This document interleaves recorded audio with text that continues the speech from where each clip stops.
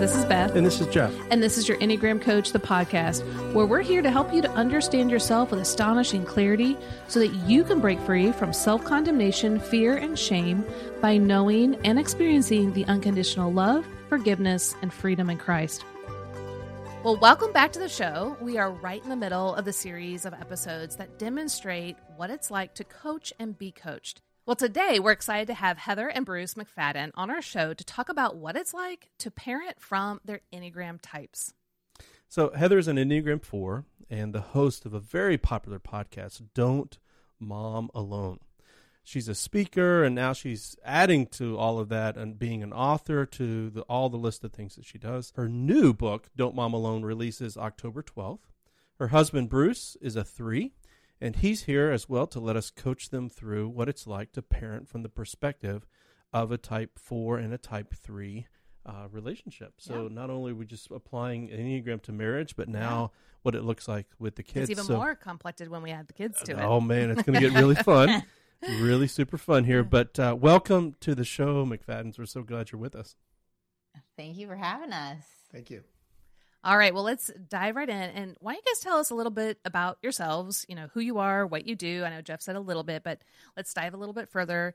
And then how many kids you have and what are their ages? Well, thank you for reminding me that now I get to say author. My resume just grew a little bit. That's super My fun. wing 3 is very excited. Yes. Do you have a name for your 3 wing? We've actually named all of our showgirl. Yes. She's quite a showgirl. Oh. Lucy, Audrey, one of those. Yeah, she's a showgirl. Oh, Nice. yeah, I totally feel that. Good. Yeah. So we live in Dallas, Texas, and I am a professional licensed speech. I can't even say it. Speech language pathologist.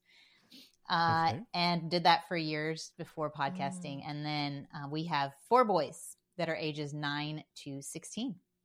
Wow. 4 boys. 4 boys. That's amazing. All right. And Right. what's that been like for you raising 4 boys? It's so easy. Everyone should do it. It's like a breeze, especially if you squeeze them in 6 years. It's so easy. Right. Exactly. No, it's been the most refining bloodbath work on my inner self that I've ever had in all my 40 years. So, we have a good friend who's raising 3 girls, and their ages 9, 6, and 5. And I think he would say pretty much the same thing, but from the other side. That's right. Yeah. So Bruce, tell us a little bit about you. I am in the investment business and just do my best to be a calm father. I think that is the one thing that I've learned is rarely does more intensity help a situation. So as a 3, I want to achieve. And I learned in many ways the best way to achieve was actually to chill out. Wow. Yeah. We heard a What a great good line the parenting. other day that it was a pastor who's a 3, and his staff tell him, take the cape off. Just to hey, relax. Everything's fine. Like we don't need to push any harder. Yeah, like we value you. Your worth is so high in our in our eyes. You don't have to be the superhero. Now, have your boys ever said, "Dad, just chill out"? I think It's probably me. well, they would have when I was more intense in it all. They were younger. Sure. But I think if I was still the way that I was, I would have earned that a lot. And I think now it's less about the superhero. It's less about it's more task oriented. Sure. Yeah. Forward momentum. Yep. Yeah. Energy. Yeah. Okay, so how did you guys discover the Enneagram? Oh my goodness. That's a really good question. I don't even know. Well, I'll start by saying I grew up with a mom that was obsessed with industrial psychology. So Okay. from being a young kid, I mean, honestly, like 10 years old, I was taking assessments. All of us, me, I have 3 sisters, and we did something called the Berkman, which is great. Very, very, it's like going PhD on yourself. And so obviously everybody gets exposed to Myers-Briggs. Yeah. And I would say Enneagram has probably been more over the last 7-8 years that I started to get more familiar with it. Yeah, I really have no clue where the first time I heard about it, but it just feels like it's been a part of conversations and learning. And reading. Do you remember finding out that you finding out your numbers and discovering how the Enneagram what was that decides your process style? like? I did it as a part of a corporate retreat the very first time. In fact, it's funny that you mentioned that because I had taken it, and I'm a 3-wing 2, and studied that, and I was like, okay, that kind of makes sense. And Heather, you probably were familiar with it, but one time you came back and you'd been at some sort of Enneagram event, and you came back and you said, I know what you are. You're a 7. I said, I'm not. I'm actually a 3-wing 2. And it took me a really long time. So I was like, no, you're so fun. You're so engaging. You're always going. And that to me was one of my first experiences of you don't type other people, Right? Yes. because their behavior and why they're doing it is so vastly different. People don't believe that I'm a 4 because I'm the self preservation 4. The counter type. Yeah. What would they typically think you? They think I'm a 6 or a 7. Yeah. Yeah, that's in very that region. common. Mm-hmm. Yeah. So Fascinating. Yeah. and if I think back to my childhood, oh my goodness, it's very helpful to have the language around 4. I was told I have older siblings. Mm-hmm. I was kind of like the second set of kids, and the older siblings would tell stories of how I cried for a year. Like everything was so all over the top, and I just very imaginative and spent a lot of time in cemeteries. And I don't meet a lot of people that they talk about that. Me and my friend, I was homeschooled, and we would go to cemeteries and write down the names of people and their dates and create stories off of what we found on the headstones. And I don't think a lot of people did that for fun. That's not a 4 thing. Yeah. No, that's what I'm saying. It's a weird thing that I didn't tell people because it's so odd. But then when I found out about 4s, I was like, oh, well, that makes sense. It didn't bother me. Yeah. Being in, I wasn't overwhelmed by the concept of a cemetery. Right. I was more marveling at the connections and the people. And I, even when you'd find like several headstones like next to each members? other, like connecting the dots. Oh, they died when they were 27. And anyway. Yeah. Yeah. That That's kind of fascinating. Well, one I thing don't know wanted if to I've ask shared that about, before, too. guys. I don't know. This is the first time. You still love me? Great. Yes. That's right. I think that's so intriguing. So, Bruce, you're next. Any dark hobbies you had as a kid that you've never told anyone? I've never done that. I like your story though of how you used to play with Hot Wheels cars, and you wanted them to crash, so you would bang one up and you'd throw it in there to look like it crashed. I don't know if that goes with. Well, if I had matching ones, I would get a hammer on one, and then when I have like car accidents, I would throw out the good one and put in the bad one. But I don't know if that's a 3 thing. I don't know. I just thought it was very fun. That is a fun story. Now, I'm curious. So how long have you been married? 21 years. 21 years. And 22 years. That COVID thing. Yeah. Oh, yeah. Oh. The whole year is 2020 just, who didn't knows exist. where I it don't. went. Yeah, we're off now. We but ignore it. Yeah. I'm curious.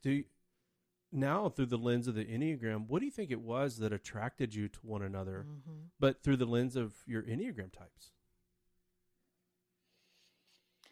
That's a good question. I've actually had not thought of that before. I think if I think about stances and then I think of attachment theory, there's an element to the fact that he is in the aggressive stance and then he is a healthy 3. His parents did a really good job. He's very securely attached. That my withdrawn stance or I'm anxiously attached, I think that is. Okay. So I'm attracted to that because there was such confidence and he spoke so highly about other people, was so positive that I hadn't experienced that. And so I was really drawn to that security. Yeah. He kind of knew what he was doing, knew who he was, and knew where we were going. Yep. Like Yes. that was attractive. Absolutely. What did you like about me? So I guess in my head, I'm trying to like tie it to Enneagram, but I'm not going to try. I'm going to leave that to you guys. Yes. But, That's great. But I think one of the things that drew me to Heather were her mannerisms. Like just the quirkiness, and maybe that is a 4 thing. I don't know, but like, I don't know, just the way that she would respond to things non-verbally, like for whatever reason, like I was physically attracted to her mannerisms, like kind of who she is. My oddity. Which is so funny. I don't know what it is, but it is true. Right as you were saying that, she's like doing this little dance in her chair, and no one else can see it but us. And I'm like, oh, there it is. She's super quirky, and I love it. Yeah. Was it playfulness? Was it what did it do for you inside? I mean, aside from just being attractive, was it comforting to you? Was it relaxing? It made me smile. Uh-huh. Yeah. It made me smile. Like it was just it drew me towards her. And it just made me enjoy being with her. That's great. It's interesting. So as many of our listeners know, we've made 45 different marriage courses, one for each couple type. Wow. And as we were building and recording and research all of it, and even our team, like we would get to certain couple types and like, oh man, I don't think this could ever work. And then we would remind ourselves like, oh no, that's their couple type. We're friends with them. They've got a great marriage. Mm-hmm. And many might think that the 3-4 combination like that would be crazy. 4s want to express themselves and express emotion, and 3s want to perform and like can set aside and compartmentalize emotion so that they can get stuff done and keep moving forward. Like that must be a nightmare. But there you are. You actually found something that was really comforting to the both of you that actually could help you to become the people God wanted you to become, a fuller person, right? That makes you love me more when he's saying that. Because it's positive. Thank you. That's right. So let's talk about the dark side of your marriage. No. Taking a turn. Yeah. Taking a turn. I didn't like that she hung out in cemeteries. But yet we immediately stopped that. Right. That would have changed the game. No. That would have been not as cute.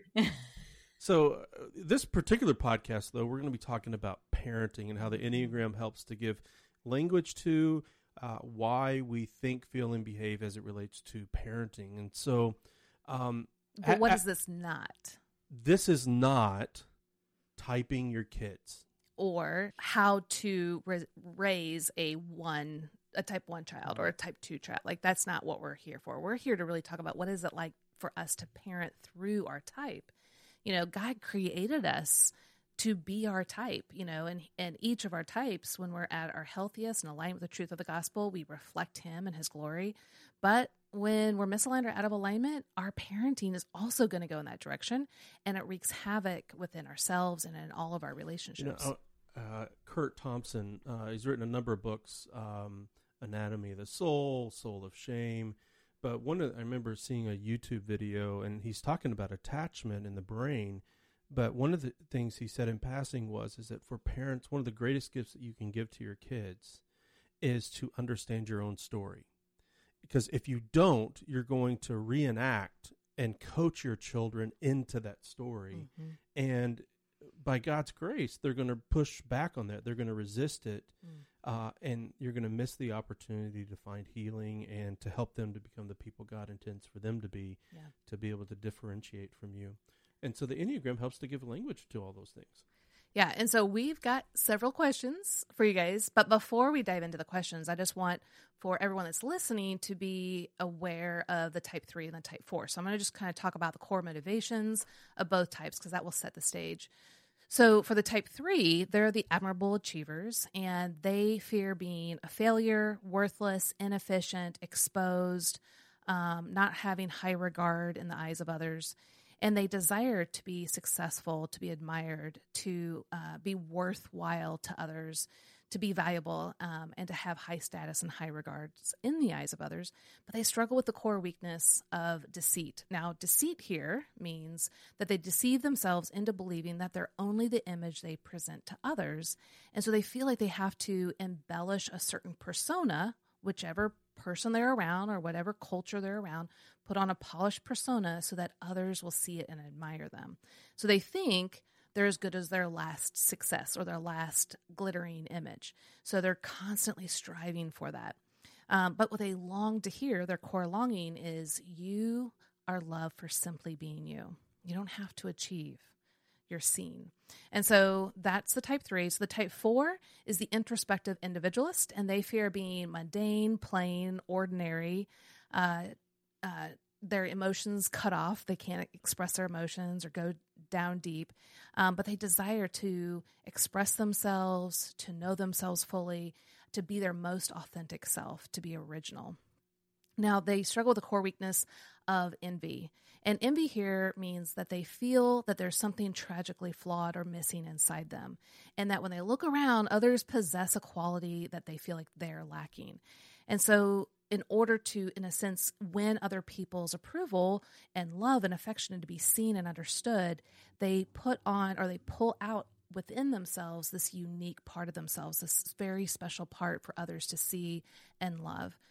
What they long to hear is, you are seen and loved for exactly who you are, special and unique. Now, in just saying those two, do those resonate with you guys? And if so, how? I can say that's spot on for me. The good and the bad. Right.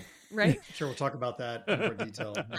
I was reading that out to him from what you all sent us, and my son was listening in, and they were all tuning in when I got positive, and then the second it went negative, they both were like, shut it off. He goes, why are you saying that about Dad? Don't say that about Dad. I was like, I'm just reading. That's fascinating. I accept it.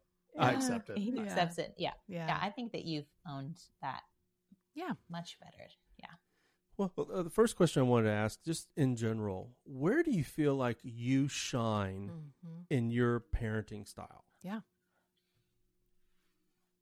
I mean, I feel.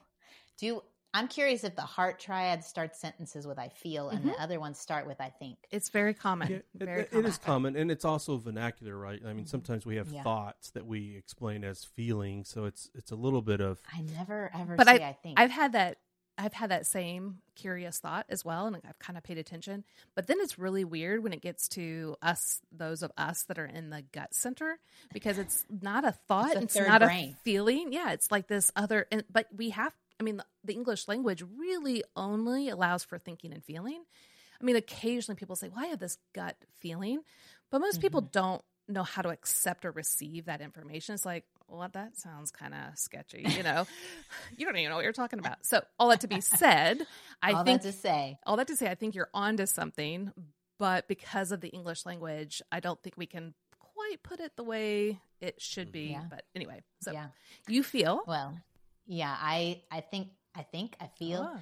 that it is in the realm of feelings with my boys. I definitely was okay sitting with them. It just happened on the drive home. A lot of tears coming out of one of my kids, and just not fixing it, but saying, I'm sad with you. That sounds really hard. You have a lot of, sounds like you're really sad.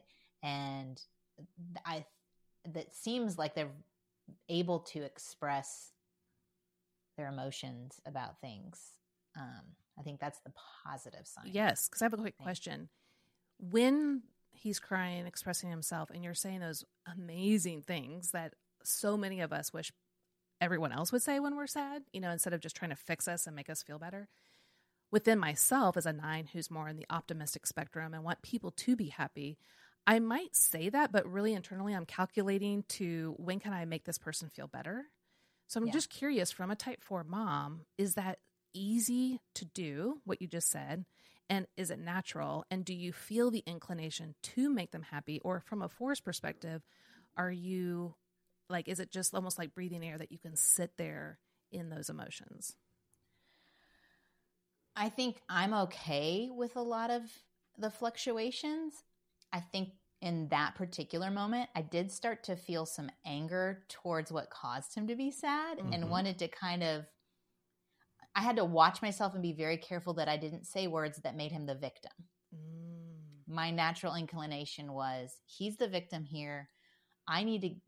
That's not okay. And kind of take on, if I was in that situation, how victimized I would feel, instead of just sitting in the feeling and let it be what it is and not add layers to what it is. Sure. That was hard for me to really just let him have his story with it. But it sounds like it's really easy for you to say what you said, like, oh my gosh, that's so sad. That must be hard. And kind of just sit there in it. Is that true?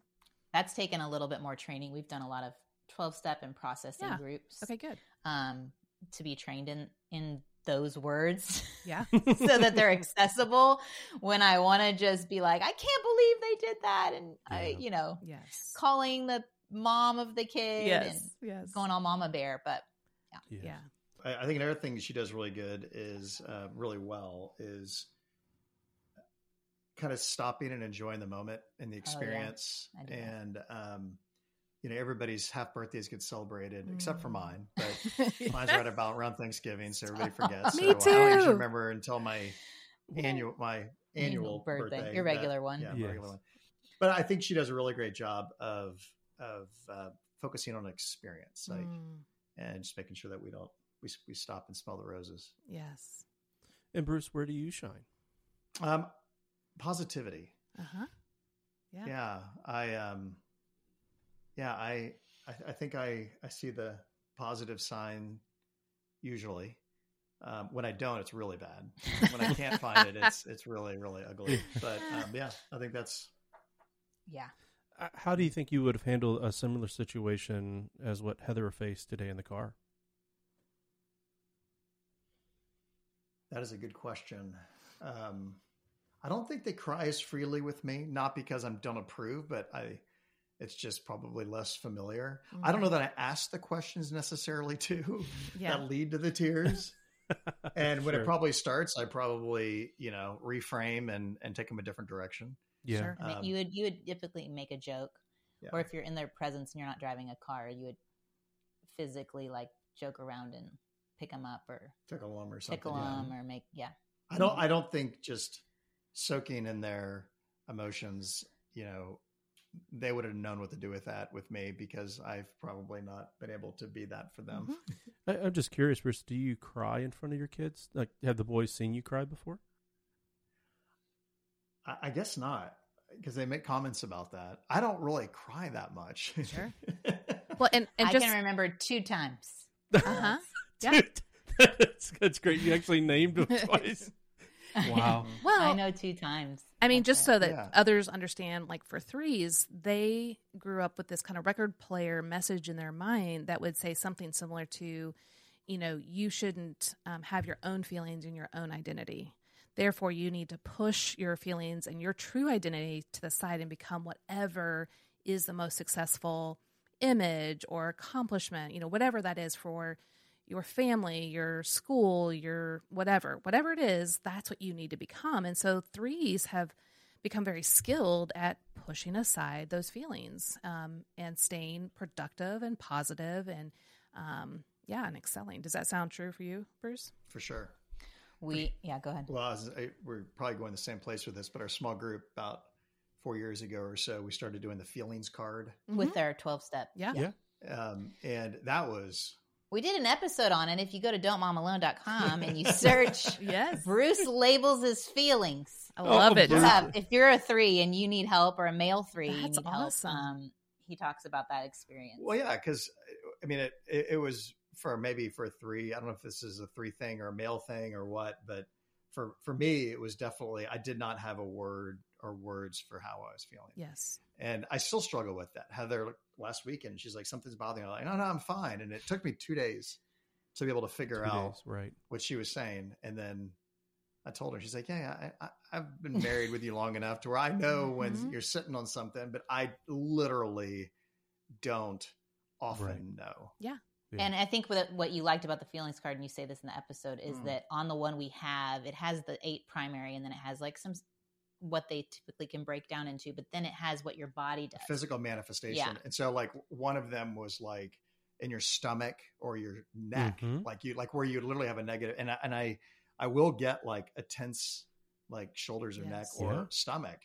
And when I literally looked at those and I started at the physical manifestation and went to the other side, I saw fear and shame. I can't remember which was which. And fear is stomach. Yeah. And I thought, I stood back and I was like, let me think about that. Let me think about those times that those were real problems. And I was like, yeah. I was like, that's exactly what it was. As you're literally right now holding onto your neck.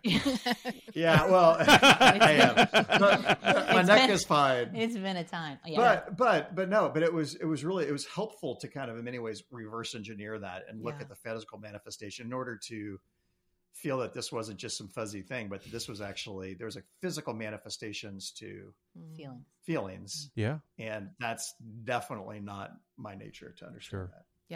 Yeah. You've done really good work. I'm very proud of you. Good job. So the next question is, where do you feel like that you struggle the most as a parent, according to your type? I think especially in the early years. We'll be back after a quick break. Moms, it's here. Registration is open for Enneagram for Moms cohort. Yes, from May 6th to May 13th, you can grab your spot to be in one of the cohorts with moms of the same Enneagram type, plus with a certified Enneagram coach leading the way. Wouldn't that be the most amazing thing to be with like-minded moms who really understand what it's like to be on your journey as a mom from your type? Yes, it will feel so validating, reassuring, affirming, encouraging. You don't have to mom alone anymore. Go to yourenneagramcoach.com/cohorts to grab your spot today, because there's only 25 spots available for each cohort. Now, we have a cohort for all 9 types in the daytime and 1 in the evening. But when the spots are filled up, they're gone. So grab your spot today at yourenneagramcoach.com/cohorts. The groups start the week of June 10th and go until the week of July 29th. There are 90-minute sessions, and there's 8 of them. Plus, you'll get a free Facebook group community where you can continue the conversation with one another. Join today. Really wanting to do well and feeling like I kept missing the mark, like you were talking about. There was always some method or some. If I had had Instagram back then, Oh my gosh. oh I my say the same lands. thing. Oh, a lot. That says it a my lot. lands. I could not Brutal. have done it. Or I just But we, Pinterest? Heather, Oh, we were brutal. so baby wise. Yeah. Like we killed baby wise. See, our kids are 21 and 23, so this is back in the day. So I had the Baby Wise and then the Baby Whisper, and there was one other one, and I'm looking at them and they're saying opposite Right. things, and I'm thinking, oh no, Yes. there's not a formula. Yes. Shoot. But I would come to him and I'm like, okay, where we're making a mistake is we need to X, Y, and Z. And I would come in with a new idea all the time. And so everyone says, in order to be a good parent, you just need to be consistent. Oh my goodness. We were consistent at being inconsistent. There you go. I was That's- consistent in being anxious. So Yeah. hope that helped Me the kids. too. Nate and Libby, it's all yours now. Me too. Yeah. Yeah. So I think that was where it's a challenge of feeling like I'm just missing one little thing. I think learning about where you go in health and stress was also Right. helpful, that I needed to kind of have a something else in motherhood so that I didn't just give of myself completely and lose myself in motherhood. Mm-hmm. Yeah. Well, and what's interesting is a lot of Enneagram books and things that people listen to, they don't kind of take it this next step that I'm going to talk about. I learned it first from Russ Hudson and some of the work he was presenting, is that, and what we call it at Your Enneagram Coach, is the blind spot. So the same line that you go in growth, at home, you can actually access some of the less healthy attributes of that same type. So for you, normally for the 4 going to the 1 can look, amazing, and so many great aspects of the 1 is pulling that 4 into this really great trajectory of growth. But at home, the 1 can actually come out in some negative ways. Can you see how that might happen at home? Yes. And So- I was telling y'all before we started recording, my mom, I think, is a 1. And so I have that inner voice. And then I also definitely am very critical of myself. I mean, it's in my book where Bruce says, does any mom think she's doing a good job? Because I would always do the whole diatribe at the end of the day of all the ways I'd messed up and wouldn't give myself a break. And he was like, I think because you care so much, you're doing a great job. Yes. Yeah. Yeah. The intention, I never counted the intention. I never looked at all the things I'd done in that day as wins. I just felt like there's a way I could have done it better, and I was missing it. Well, and if you think about, so you got the 4 that struggles with the envy. So, and I think all moms are going to struggle with this. Like you said, looking at Pinterest or Instagram or mommy blogs, etc.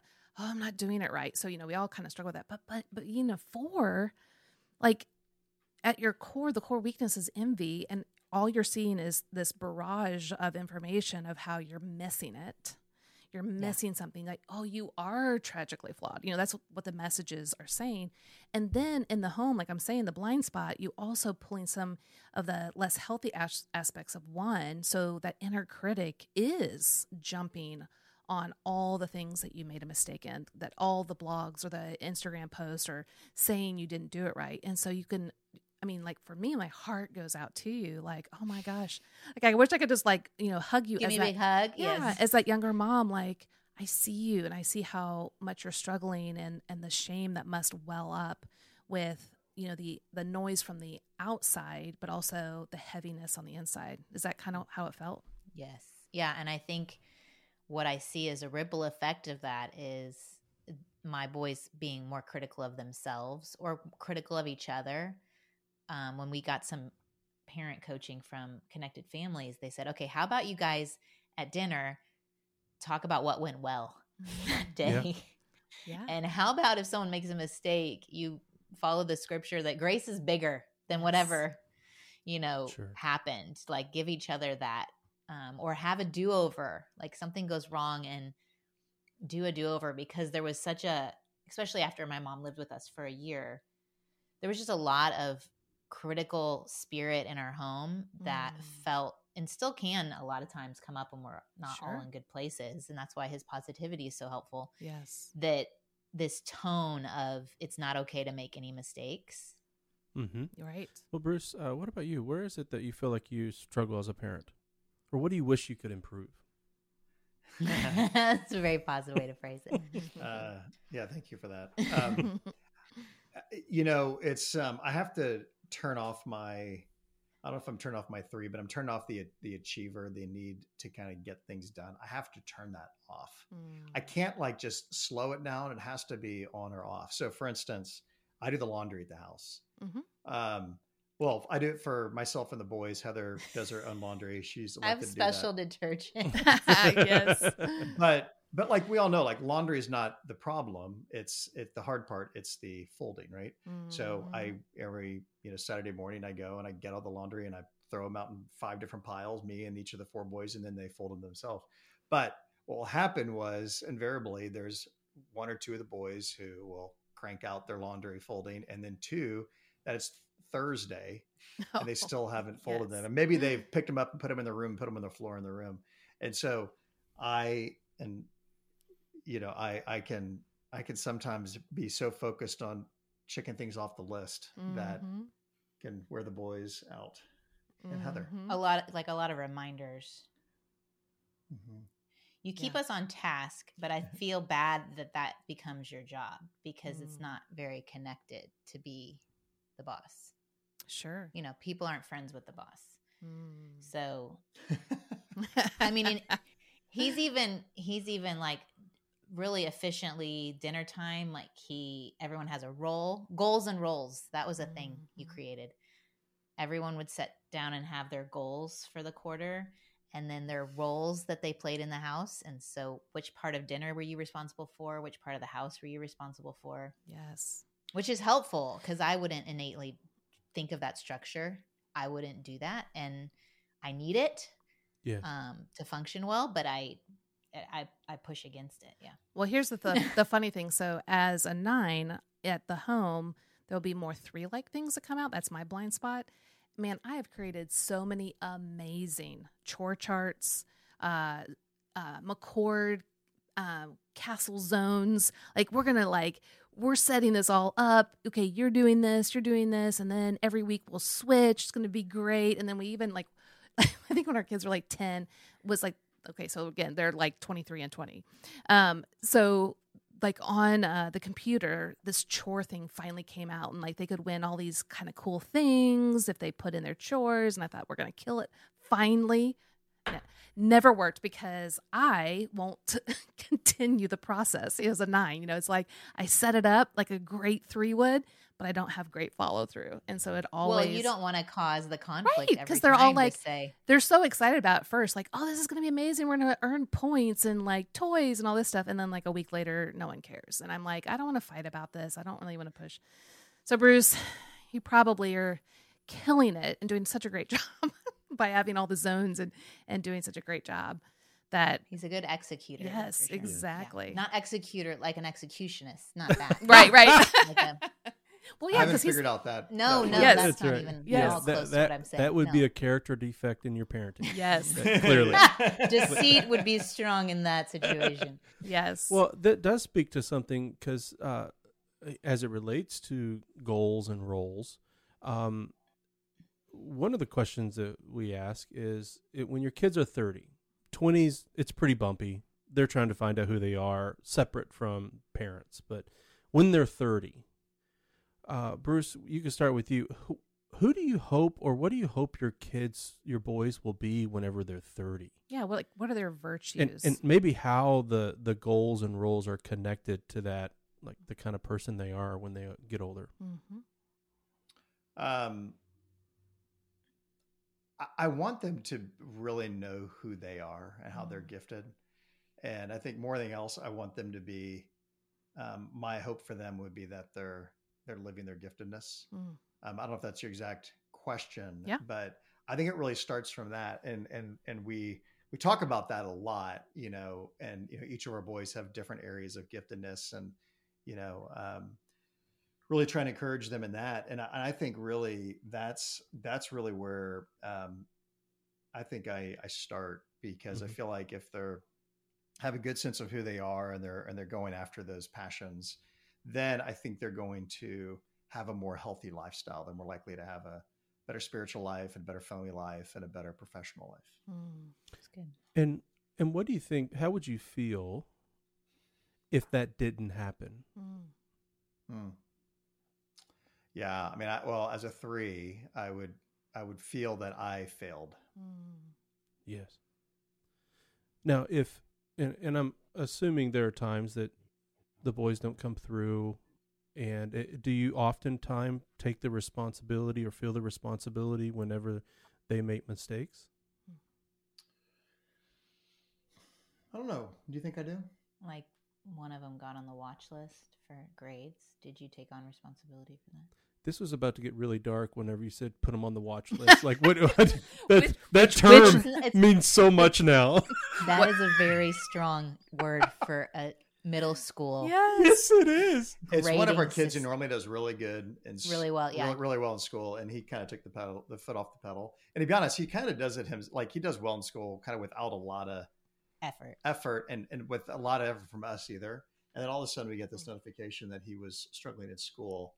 Just in one subject. Well, I don't feel like grade. we overreacted to I was that. just trying to find an Yeah. example where you might feel like you needed to like own that, or I think I really try to not burden them with that, maybe that expectation of, my expectation of them. Mhm. or like with Quaid, and we have a high schooler, right? So there's a little bit of, the next big thing for him is getting into college. Yeah. So do you feel ownership over his journey right now to getting into college? I think I feel that more than I'm communicating that. Yeah. Yeah. Like I recognize that adding, like I think about like what would be helpful, what would and would not have been helpful as far as an approach to me if I was getting that back when I was their age. And so that tends to be a filter for me. Yeah. And I think, frankly, the more that's pushed on me as I think back from a parent, I think the less I would be more likely to benefit from that wisdom. Mm-hmm. I feel like I'd benefit more from it if I kind of had to learn some of that. So I think sometimes what I feel I want to say and what I actually say will tend to be abridged. Yeah. Sure. A more constructive Yeah. vision casting rather than this, and this are wrong. Sure. Yeah. So Heather, what about you? Yeah. The boys are 30. Yeah. Well, it's funny that it's interesting to hear the different answers. Because in my head, I was like, well, if I'm thinking real ideal, I do hope that they are, in very happy marriages and loving parents. And, I do want them to be in community and serving people well, whatever area that is in their life, their assignments. And so I do think of like the whole, and I'm realizing a lot of it is connectedness to other people and to where they are. So, yeah. Yeah. And what would it mean to you as a mom and to your four heart if they weren't connected to people in their 30s, that they had difficulty in marriage or maybe having babies and occupation, they haven't found clarity on what they want to do? Get very sad. I could literally crying. I could see your countenance change. That would be so hard to watch. I think this is like such a great, like, if we can just pause for a second for the audience to recognize that fours, their emotions are so vast and deep and real, and their minds can really take them to another place, and then they feel that other place. So like I could literally, as Jeff was saying it, watch you imagine this path as if your kids are there, and how you, and like you literally embodied it. And so that is such a gift of a 4 to be able to do that, because it allows you to also be with people in their sorrow and to feel their feelings. So I just kind of wanted people in the audience to hear the specialness of that ability, even though I know it doesn't necessarily always feel, it's special, because here you're envisioning, a trajectory of the potential of your boys going in a direction you don't want. But thank you for, just exuding such a beautiful part of the type 4. And thanks. And one of You're welcome. the great thing, you're welcome. One of the dynamics that happen, and I'm assuming this happens with other parents. I know it does, but I'm going to give you guys the benefit of the doubt. Sometimes in parenting, I might initiate something, Beth may initiate something, but the other spouse disagrees, and so we end up dancing about parenting, and we're not actually parenting the child. Like the child's like, hey, can you guys do this another time? I don't need to be here for this. Yeah. But I am curious. I mean, now seeing you both and talking with you about this and asking you the same question and having different responses, what is it like for you? How do you relate as a couple whenever there are disagreements about parenting a child? And what would be the typical things maybe you are different on? Well, I think how we approach that has had a very different history. Like, I think maybe one place to start would be back when we had our first and he was a baby. What do you mean? About putting him to bed. Oh, the whole cry it out situation. Yes. Yes, we do. So our first had a lot of reflux. He had a really hard time sleeping for a very long time. And I did not like hearing him cry. And Bruce was totally fine with it. I didn't enjoy it. I just felt like it was necessary. Yeah, it was necessary to get to the goal. But even right there, that is such a classic 4-3 thing, because the 3 is like, hey, what is efficient and what is best is this path over here. And it's not that I love to hear my child cry, but the fastest way to get us all to the other side is this path, and we just need to stick to it. Whereas the 4 feels all the feels of what's going on, and that makes it really challenging. And to be even as you describe it, Beth, I feel the ambivalence in my heart from those moments as a father. Like, what do I do now? I want to comfort child, but is that going to set us back on them being able to self-soothe and sleep through the night? Well, your 6 is coming out. And then all of a sudden you put in, yeah, that's right. There's a whole committee going on right now. Like, what does God think about all this? Is he disappointed in me, or is he even with me? Well, I don't know. And then he's like, left the building. And then you're like, I'm going to go buy several books on Amazon to figure this out. Oh, that's the worst. I can't. Because it's true. It's the worst. I would totally have a dozen parenting books on sleeping the next week. Okay, back to you guys. Okay, that's right. Thanks for You're having joining us. internal- We're going to do you're our having, thing like now. an internal moment as we're talking about it. Yeah, no, I really think, I mean, that caused major conflict for a little bit because I would just look at him and say, I would say, it's my baby and I'm going in there. Like, I just couldn't. So the one time he did sleep training, I was actually gone for the weekend. Well, she didn't know I was going to be I doing didn't know sleep you were training. doing it, but She was Okay. gone, and it was my opportunity to do crying Yes. out. I've Yes. never heard of sleep training. Well, like Poor guy. One, Poor his guy. his kids are in his 20s, and two, I don't think we didn't really read up on all the things except for that one book. So anyway, so you did sleep training, and how did it go? Wow.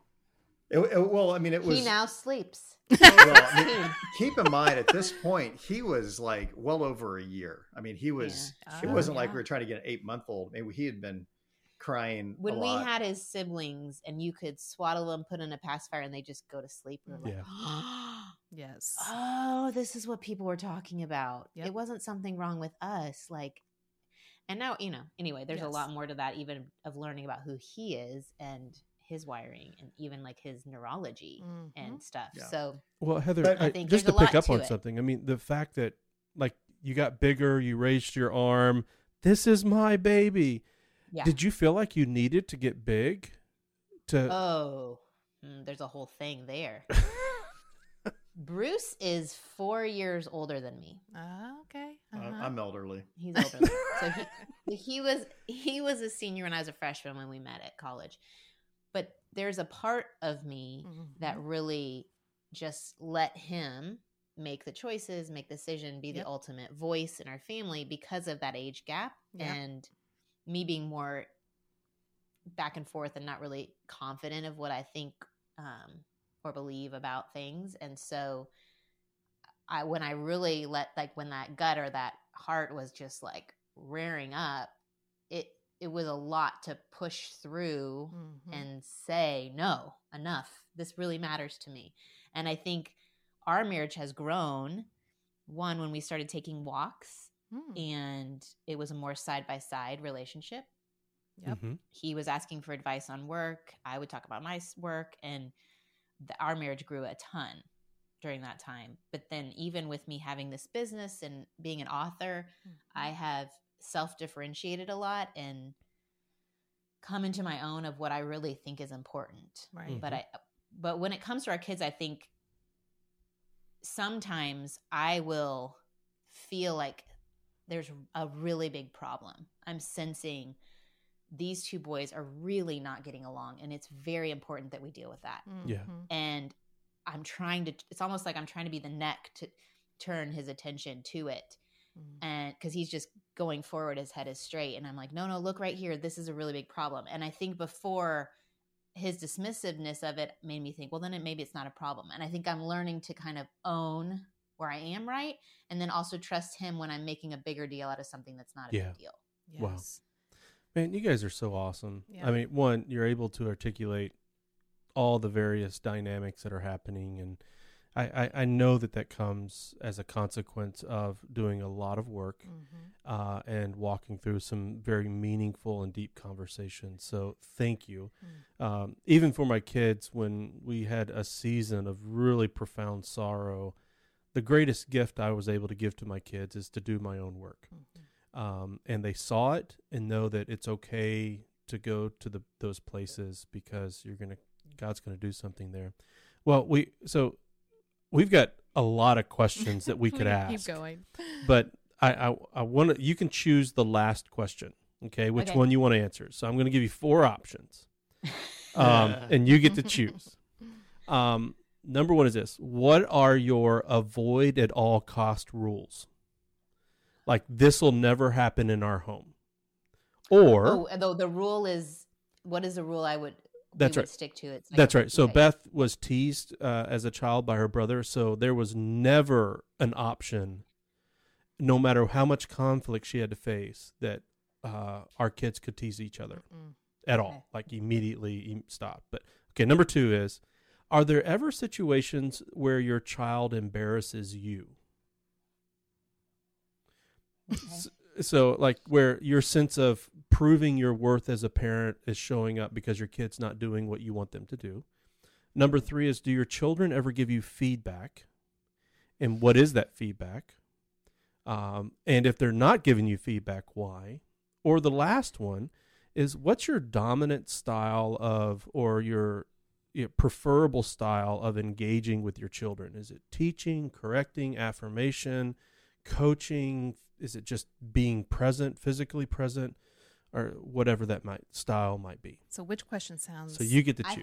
I think I'm going to pick number 2 because I feel like it really fits with me being a 4-wing 3 and him being a 3. Okay. Yeah, you can both pick different questions too. That's perfect. We can pick different questions. Yeah. So I'm going to pick that one because it really, it also fits with my book a lot. Great. Like, let's do that. Chapter 1, 2, 3, all about me really working through my kids, separating my kids' behavior from my worth as a mom. Yes, that is the question. It was, I'm just saying that was my story. Yes. Like that is literally my journey as a mom, was they can be wrong and I can be okay. Well, let's be honest. I mean, in our 20s, when we are differentiating from our parents, we are wrestling with that question that, am I going to be who I want to be or who my parents need me to be?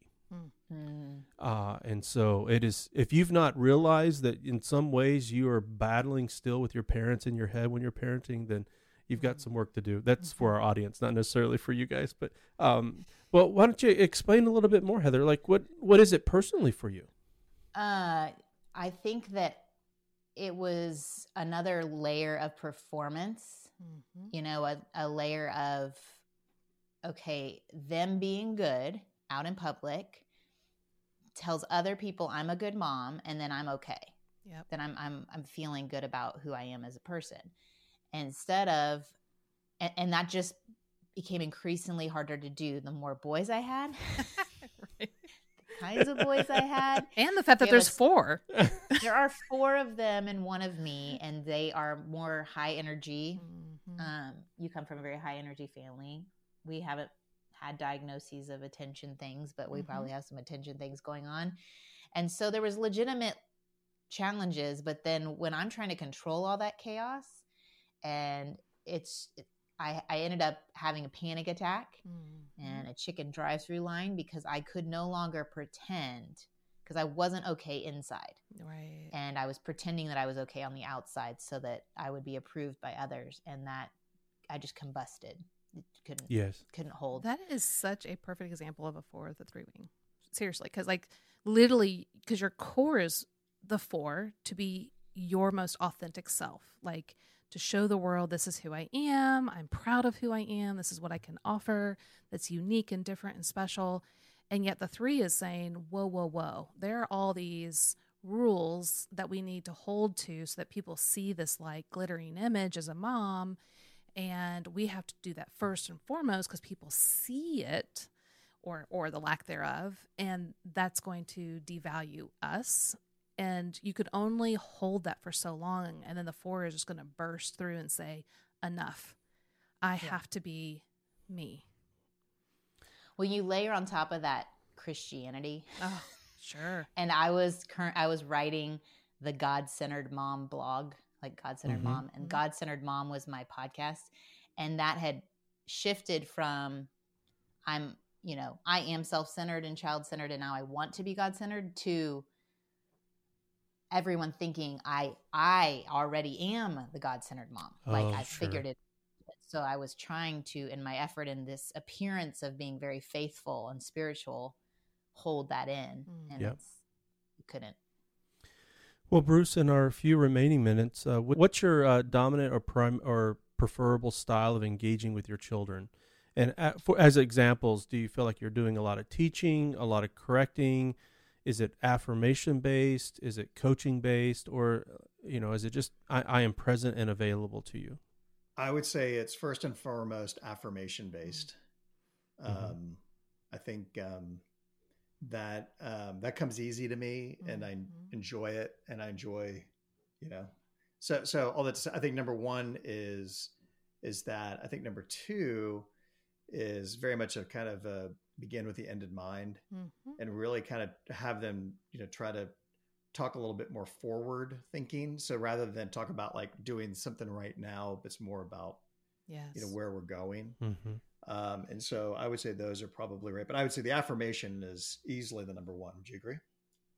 Yes, I think it is a very big gift to these boys. They have no idea that Yes. the dominant father figure in their life is a kind voice in their head. Sure. Well, That is a gift for a lifetime that Yes. so many people are trying to overcome. yeah. In particular, in the relationship with God, they can't imagine a God who is loving and kind, and they have you. And Yeah. that's such a gift. And my dad was that way. He was very loving and kind, Mhm. and probably what drew me to you as well. Is just your positivity reminded me of my dad. Well, and it's also a great example of a 3 with a 2 wing. So 3s are great encouragers. 2s are great encouragers. 2s are wanting to get in there and connect and help and support. So it sounds like you're very involved with the boys' lives. Your affirmations are tuned into them, just instead of just kind of, like a rock skipping on the pond.